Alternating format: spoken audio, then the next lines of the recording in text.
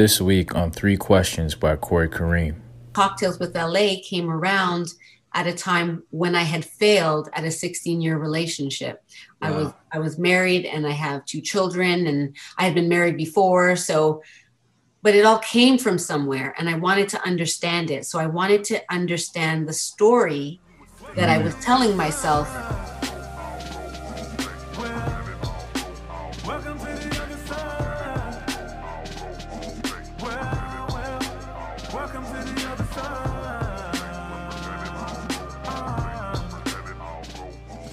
Welcome back, guys. Welcome back to another episode of Three Questions by Corey Kareem. This is the show where we sit down with some amazing people and we ask them three questions, and they're going to share some amazing stories about the lessons that they learned from failing at different things. So the purpose of the show, other than some other shows, is we're not going to talk about their successes. We're going to talk about their failures so you can learn and understand what they learned through their individual and unique experiences. So with that being said, I have a beautiful guest on my show here today. Her name is LA. I made sure I said it right this time because I said La the first time. And she is the executive producer of an award-winning podcast called Cocktales with LA. So without further ado, LA, welcome to the show. Glad to have you. Yay, thank you. That was a really nice introduction. So I know I gave you a lightweight introduction. So for all the many things that I didn't mention, why don't you give the people a brief synopsis of who you are, what you do, and how you kind of got into this space? And I should preface that today's conversation is going to be about failing at intimacy, love, and relationships. Yeah, great. What an intro. I'm really good at failing at that. We're going to talk about failing at relationships, what you learned from failing at relationships. But I am. I've been really good at failing at relationships. But, you learn a lot when you fail a lot. Hey, some people see, I've been playing with this. So some people see failure really as a lesson, which it is. So I've been playing with maybe dropping the failure part and just focusing on the lesson part. Mm-hmm. No, I mean, me personally, I'm a transparent, authentic person. So I like to know, because we all learn differently, and we all have, if we all went on a walk, I take people on walks with photography as part of some of my engagement in consulting. And we'll go, a bunch of people, like 5 people, go for a walk, and we're all going to take pictures. And we all see differently. We all want to capture something different. And that's really, that's the approach you want to have with even yourself. Like you get a snapshot of the failure, right? And then we're only looking at it head on. But if you look at it like a photographer, then you're going to change the angles. You're going to look for depth. You're going to look at how we can blur out the background and keep something in the foreground. And there's different techniques that you can use in photography. You can color in places. You can make some things in black and white. Right. And so as a photographer, I love that aspect, because sometimes I can be really articulate because I am describing a picture in my mind. Right. And so Cocktales with LA came around at a time when I had failed at a 16-year relationship. Wow. I was married and I have two children, and I had been married before. But it all came from somewhere and I wanted to understand it. So I wanted to understand the story that I was telling myself about myself. Right. And that story continued over and over and over again, repeating I was molested, and then I was raped, and then I started to have bad relationships, and blah, blah, blah, blah, blah. And so I would take people on this journey and it would always just end, right, but with no resolution, because I wasn't looking at it that way. And when I applied the lens of a photographer to my life, I started to see colors in places that I didn't know were there. I was able to focus on aspects of my life that painted a totally different picture. And as I began to talk my story, I started to all of a sudden describe the things that I hadn't really been paying attention to before. And it started to change my narrative as I began to play with the picture. And so that has been the greatest thing in asserting Cocktales with LA, the adventures of a recovering sex addict. I was able to give myself that title because the adventures is what this is all about. It's a rite of passage constantly, a constant death and rebirth that is happening from the perspective of where the great fall happened. It's been, death and then rebirth. And so the adventures of the recovering sex addict is me, and I'm writing about it in a book called Thirsty as Fuck because love the title. Yeah, it's called Thirsty as Fuck from the Desert to the Well. And wow. In COVID, I have been able to accelerate my healing in such a way that I met a pastor on one of my IG lives, and we had spoken offline for like about half an hour to 45 minutes. And then we went on live, and he professed on my live that I was going to be an instrument for God. Wow. And that he called me the woman at the well. And so when people want to talk about my story and they want to know who I am, I've now decided to say, oh, my story is the woman at the well. I am the woman at the well. Oh, what's that? Oh, well, the woman at the well is who Jesus met, who was from Samaria, and he waited for her at the well as he rested. And he knew instinctively that this woman would arrive at the well because of the time of day. Nobody's going out in the heat at midday, but this is when the woman decided to come, probably because she knew no one else would be there. And that's why she was startled when she saw Jesus sitting there. Not only was someone there, but he was also the Jew. So, they're not supposed to be talking, so to speak. But he tells her about her life. And he says to give him a drink. And she's surprised that he's even asking her for anything. Sometimes we're surprised that God would ask us for anything, right? And so she does. And then what he says essentially is, if you drink from this well, you'll never thirst again, is essentially what happened. And something happened when he told me that that's who I was.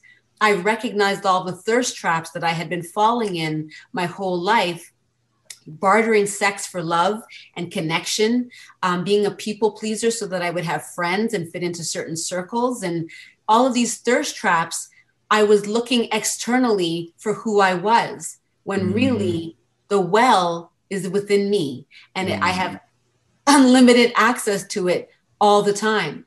And so if I understand that, then I'll never thirst again. Wow.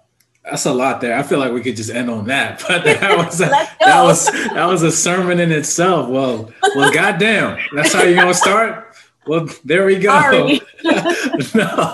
No, that's beautiful. I want to touch on something you said, and two things you said actually. So, the first thing was you mentioned about the story. So I don't know if you've ever heard of Landmark before. I don't know if you. I have the Landmark Forum. Yeah, so I don't know if you did it, but I did it years ago. One. Yeah, the forum. So I did it like 2015, something like that. Okay. And I know that they refer to the story as a racket. That was the term that they used back then. And it's so interesting you brought that up. And throughout that 72-hour 3-day course. Hardly any food. They didn't let you out. You go learn today. Yeah, that was the biggest lesson I learned. That was the biggest takeaway I got, was just recognizing that, we all play this story in our head, and whether your story be a negative story, so in your situation, whether it be something abusive, or I remember specifically in my class, there was a very beautiful young woman who just remarried, and her husband were doing the course together. And she was still holding on to the trauma from her previous marriage, where she was raped in her previous marriage. Oh, wow. And it was now affecting the intimacy in her new marriage. And I remember the instructor being like, everything you went through is traumatic, and you have the right to feel the way that you feel. Right. But you have to ask yourself, is your story empowering you, or disempowering you. And that right there, just that, the way he phrased that is my light on. It's not that I never have negative stories, but it allows me to check myself. Like, okay, is this story that I'm playing in my head right now? Is this, adding to me right now? Or is it taking away? And if it's taking away from me right now, what can I do to kind of adjust it to change the story that I'm playing in my head? So I just really want to call that. But when you say that about the negative story, what I find with people that I've spoken to over the time that I've been doing this, and just I also work for the University of Toronto as a registrar. So I work with people who have been disadvantaged in some aspect of their life. And so when they tell their stories, it's always very impactful on me because I learn from hearing their stories. And what I find is that the negative stuff, people don't want to look at it.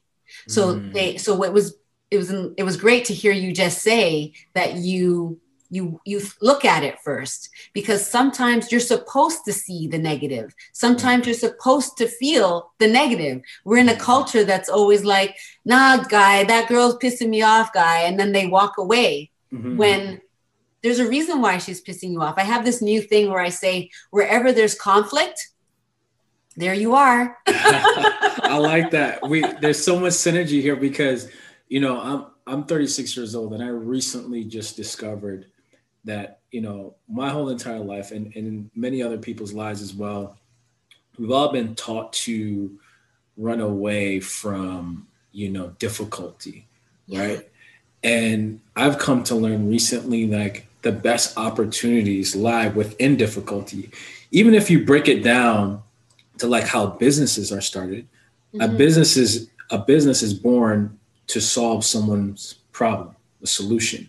Right. And so if you think about life in that way, to your example where the girl says, giving the guy a challenge or, being stuck up or whatever the situation is, what's the reason behind that? And so for me, I'm now trying to retrain my brain, not to run away from challenges, but to run towards them, because underneath that will be a great opportunity. And so absolutely. Yeah. Absolutely. Lessons I'm learning already. Wow, this is deep. We're in deep. Oh, how many more is there to go? I thought that was the whole conversation. it very well could be. But I did want to mention also, like, a lot of what that birth and death thing that I was talking about. I have this notion that we go through these rites of passage. And Arnold van Gennep is a theorist that he was an anthropologist, and he saw that there's these three stages. There's separation, and then liminality, and then incorporation.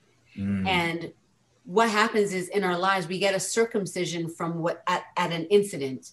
And then once that separation happens, we merge into liminality. And a stage of liminality is basically disorientation. You're unsure of yourself. These are where the thirst traps are like a minefield. Right? They're minefields, and you're trying to get to incorporation on the other side, where you feel whole and complete.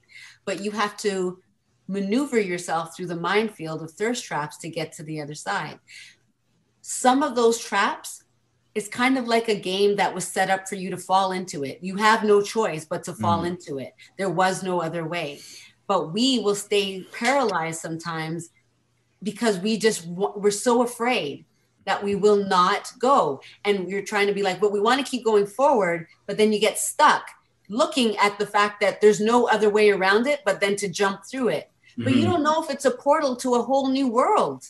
You don't even know if that thing is going to still exist once you jump into the trap. So I don't really like to prevent myself from having experiences. I use discernment a lot better now. The more I know about myself, the better I am at navigating those thirst traps. Right. So it's just reassuring that my cycles of birth and death have become shorter and shorter. Right. And I think that's the key. And, you hit something else there for me as well, because I did a video on this on YouTube about, it's called We've Been Lied To. Like, so basically the premise of the conversation that, and a lot of the stuff that I do, I'm not preaching to the choir. I'm actually talking to myself. It's self therapy. And so in this video, I say something, we've been lied to. We've been sold a dream that life shouldn't be about suffering. But in actuality, it's a balance between that part. It's a balance between that because, if it wasn't for suffering, then if everything was always sweet, it wouldn't seem like a blessing to you because there's nothing to balance it out. It's the yin and the yang all over again. And to my point, when I was saying earlier, is that through the suffering is where you build strength, right? Is where you find yourself, is where you find the opportunity. It's where the growth is. And I see that you work out, you're on your workout thing too. I see that. And from working, no, I don't see him.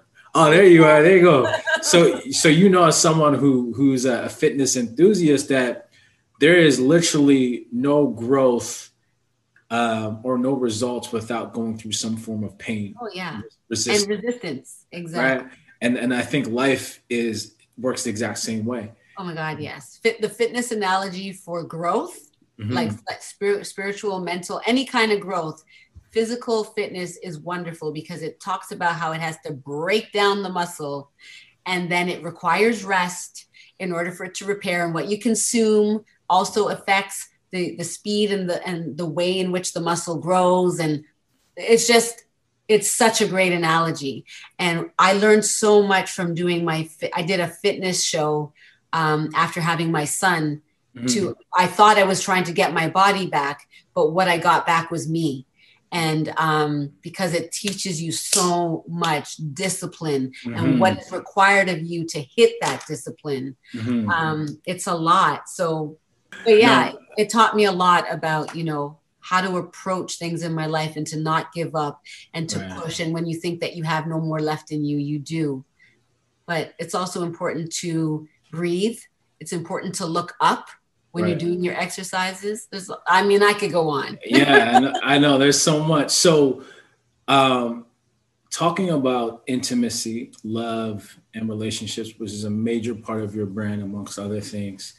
In today's world, I don't know if this has existed from the beginning of mankind, but in today's world, it seems like we have an issue choosing the right partner, the right mate, whatever you want to call it, and particularly in our community. So with that in mind, why does it always seem like, Mrs. Right ends up with Mr. Wrong and vice versa? Because we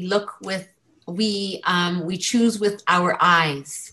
We choose with our eyes, not even with our heart. Because we have to know about our heart in order to choose. We're just blindly choosing based on our senses, right? And what, oh my gosh, people are calling me and I'm just like, leave me alone. We're choosing based on our eyes. And so what we see, and if it coincides with what society is showing us, then we believe that is what we should have. And that's not what I have come to learn that these things are about. Love, okay, for example, I loved tall men. Women love tall men. Yeah. Oh, he has to play. Look like I know. Basketball players. I know. I was subjected to the abuse of that. I didn't get my father's height. My dad was 6'3". I'm 5'10". So I wasn't blessed. But both men that I married, the first one was 5'9" and the second one was 5'10". So, interesting. Yeah. So obviously it wasn't stopping me from choosing somebody to be with, that their height wasn't there. I knew ultimately what I was supposed to look for in a love relationship. But I don't know. For me, I'm counter society. I'm counter those kind of things. So I think maybe that's where a little bit for me, I'm not the greatest person to talk about that, because I see it. People are choosing based on what their symbolic proximity. Well, I was going to say, as a follow-up, when we're talking about how, in this particular situation, Mrs. Right ends up with Mr. Wrong. Right. What do you think are some things that, both the sir and the madam can do to be more aligned or be with the right person? Yeah, those checklists are real though, right? You have to want it. And I think almost I would say, you have to be purposed for it. to have the kind of like Sierra and whatever relationship, you know, I don't even know his name. Russell, right? The football player. Right. So to have that, I see how that's the ideal. Mm-hmm. So then I'm going to meet somebody. Oh, is he Christian? Is he willing to wait? Like we create these checklists, right? And we're not engaging in relationship. And it's an example of a reflection of how we relate to God right now. Is we look for him to give us these check marks of the things that we want, not thinking. We seek his hand, not his face. Right? We're seeking his hand. We're seeking the things that he can give to us, not how to be like him, to manifest the very thing that we want anyway. Right. So with that being said, are you a proponent of checklist, or like where do you stand with that? I think that you can burn with passion in a fireplace. Unpack that for me. That was really philosophical. You're gonna have to. I think that, so I saw a sermon where the pastor looked like he was going to build a fire on the stage. Yeah. And people were getting a little nervous because he was literally like throwing wood down and throwing oil on the gasoline on it. Yeah. And then he had his thing like he was going to light it. And of course, people are afraid of that. That's the passion, right? He said, but if this fire was in a fireplace, or if it had boundaries around it, like a safe zone for the fire to burn, then let it burn, baby. Yeah. You can let it burn. You just have to have parameters. So checklists can function as a type of parameter, but really what you need to do is identify who you are so that you can create boundaries. It's a boundaries conversation. It's an intention conversation. What is your intention for being with that person? And do you have the ability to articulate it? Because we also have a serious communication problem. So Mr. and Mrs. Right might be Mr. and Mrs. Right. If they communicated, they could be. But instead, they think about the symbolic symbols that are going to help them identify who they are, and then look for that mirror in the other person. But that's not their responsibility. They're not your mirror. They're an individual themselves. And especially if that person doesn't know God for themselves, how are they ever going to meet up? So that's why it looks like Mr. and Mrs. Right will never exist. No, you bring up a valid point. And I think one of the things I just took away from that, or just triggered something in a positive way, is that, so one thing is, many of us have this list, but are we what's on that list? Like, you have a list of things that you want, but what about your list of things to be? Like, are you what you're trying to attract? And the second thing that came to mind is, how do you look for something when you haven't even figured out what your purpose is here first? And I think a lot of people, including myself, in that position where you're looking for something, whether it be partnership or what have you, and they haven't discovered what their reason is on this planet. And so I believe, in my personal opinion, you need to figure that part out first. And then some occasions you might be able to meet somebody that can help you to figure it out. That's possible as well. Yeah, it begs the question, like, those are the thirst traps that I said that you can't go around. You have to jump into them. And you're standing there paralyzed, thinking that you can rely on your own understanding to figure out how to get through the thirst trap, when God's actually saying, can you just please hurry up and jump in the thirst trap so I can show you what it is that I put you in there for? So that you can then grow and become the next step towards the incorporated person that I know you to be, that you've just forgotten who you are. Really, at the end of the day, you've just forgotten who you are. So it's about a remembering of who you are. And you have to go through the experience, no way around it, in order to get there. We avoid that. We don't like that. Right. So you're saying there's a certain type of pain that is good and beneficial. 100%. Absolutely. Discipline versus regret. Absolutely. No, this is good. You're triggering some good things. This is positive. Okay. Praise the Lord. I got a Holy Ghostwriter. I don't even know what that is. Unpack that for me. What is that? Well, a ghostwriter is somebody who writes someone else. You just added the holy part in front of me. I'm like, is that different? Okay. You know why mine's a Holy Ghostwriter is because I speak things that seem to align with people. So when I get yes, that's not me. That's definitely just a truth that supersedes even us. It has nothing really to even do with us. It's a truth with a capital T. It's something that no matter who was listening would get what we're talking about. Right. So we do have the ability to see those things without knowing something, to your question. Right. No. And I've definitely come to learn that, and relying, I think you said this at the beginning of the question, we rely too much on our eyes, and our eyes can mislead us 100%. Same with feelings. It's a big one. That's a big one. Feelings make you do all kinds of weird shit.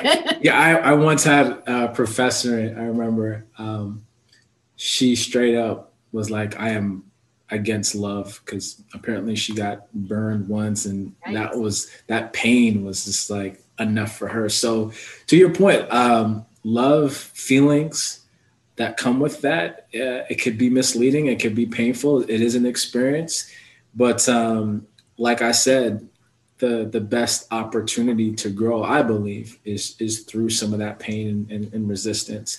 And I think I did a post on this recently, like, all is fair in love and war, right? Like, there is no... You're not warring. yeah, you're right, but I'm not. The other unspoken thing is shame.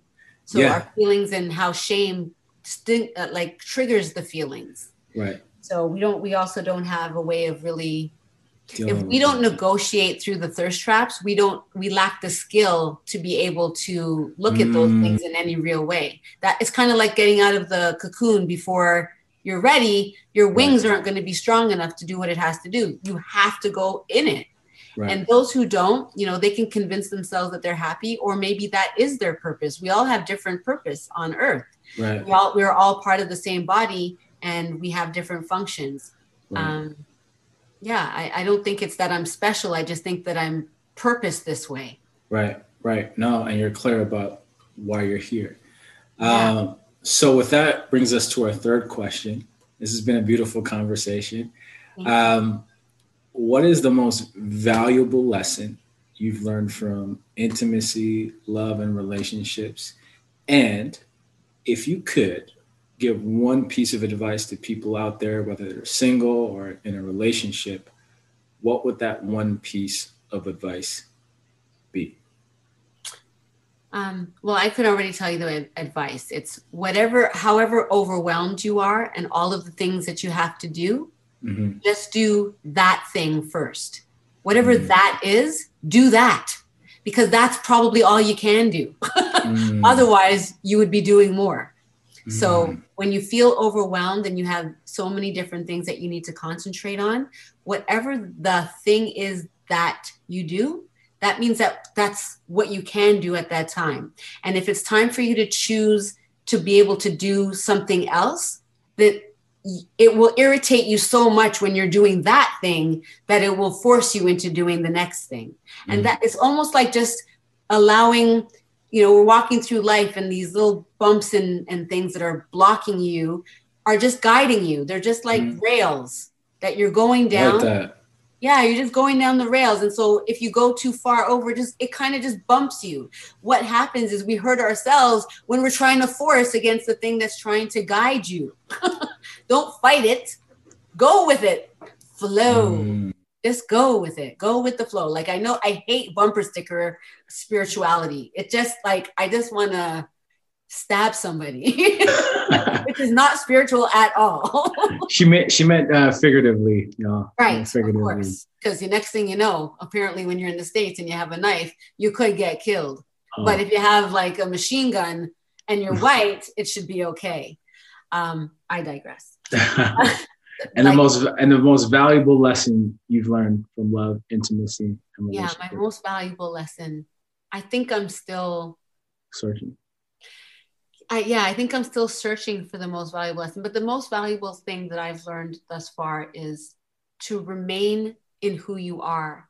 And when I say remain in who you are, remain in the well that I was talking about earlier.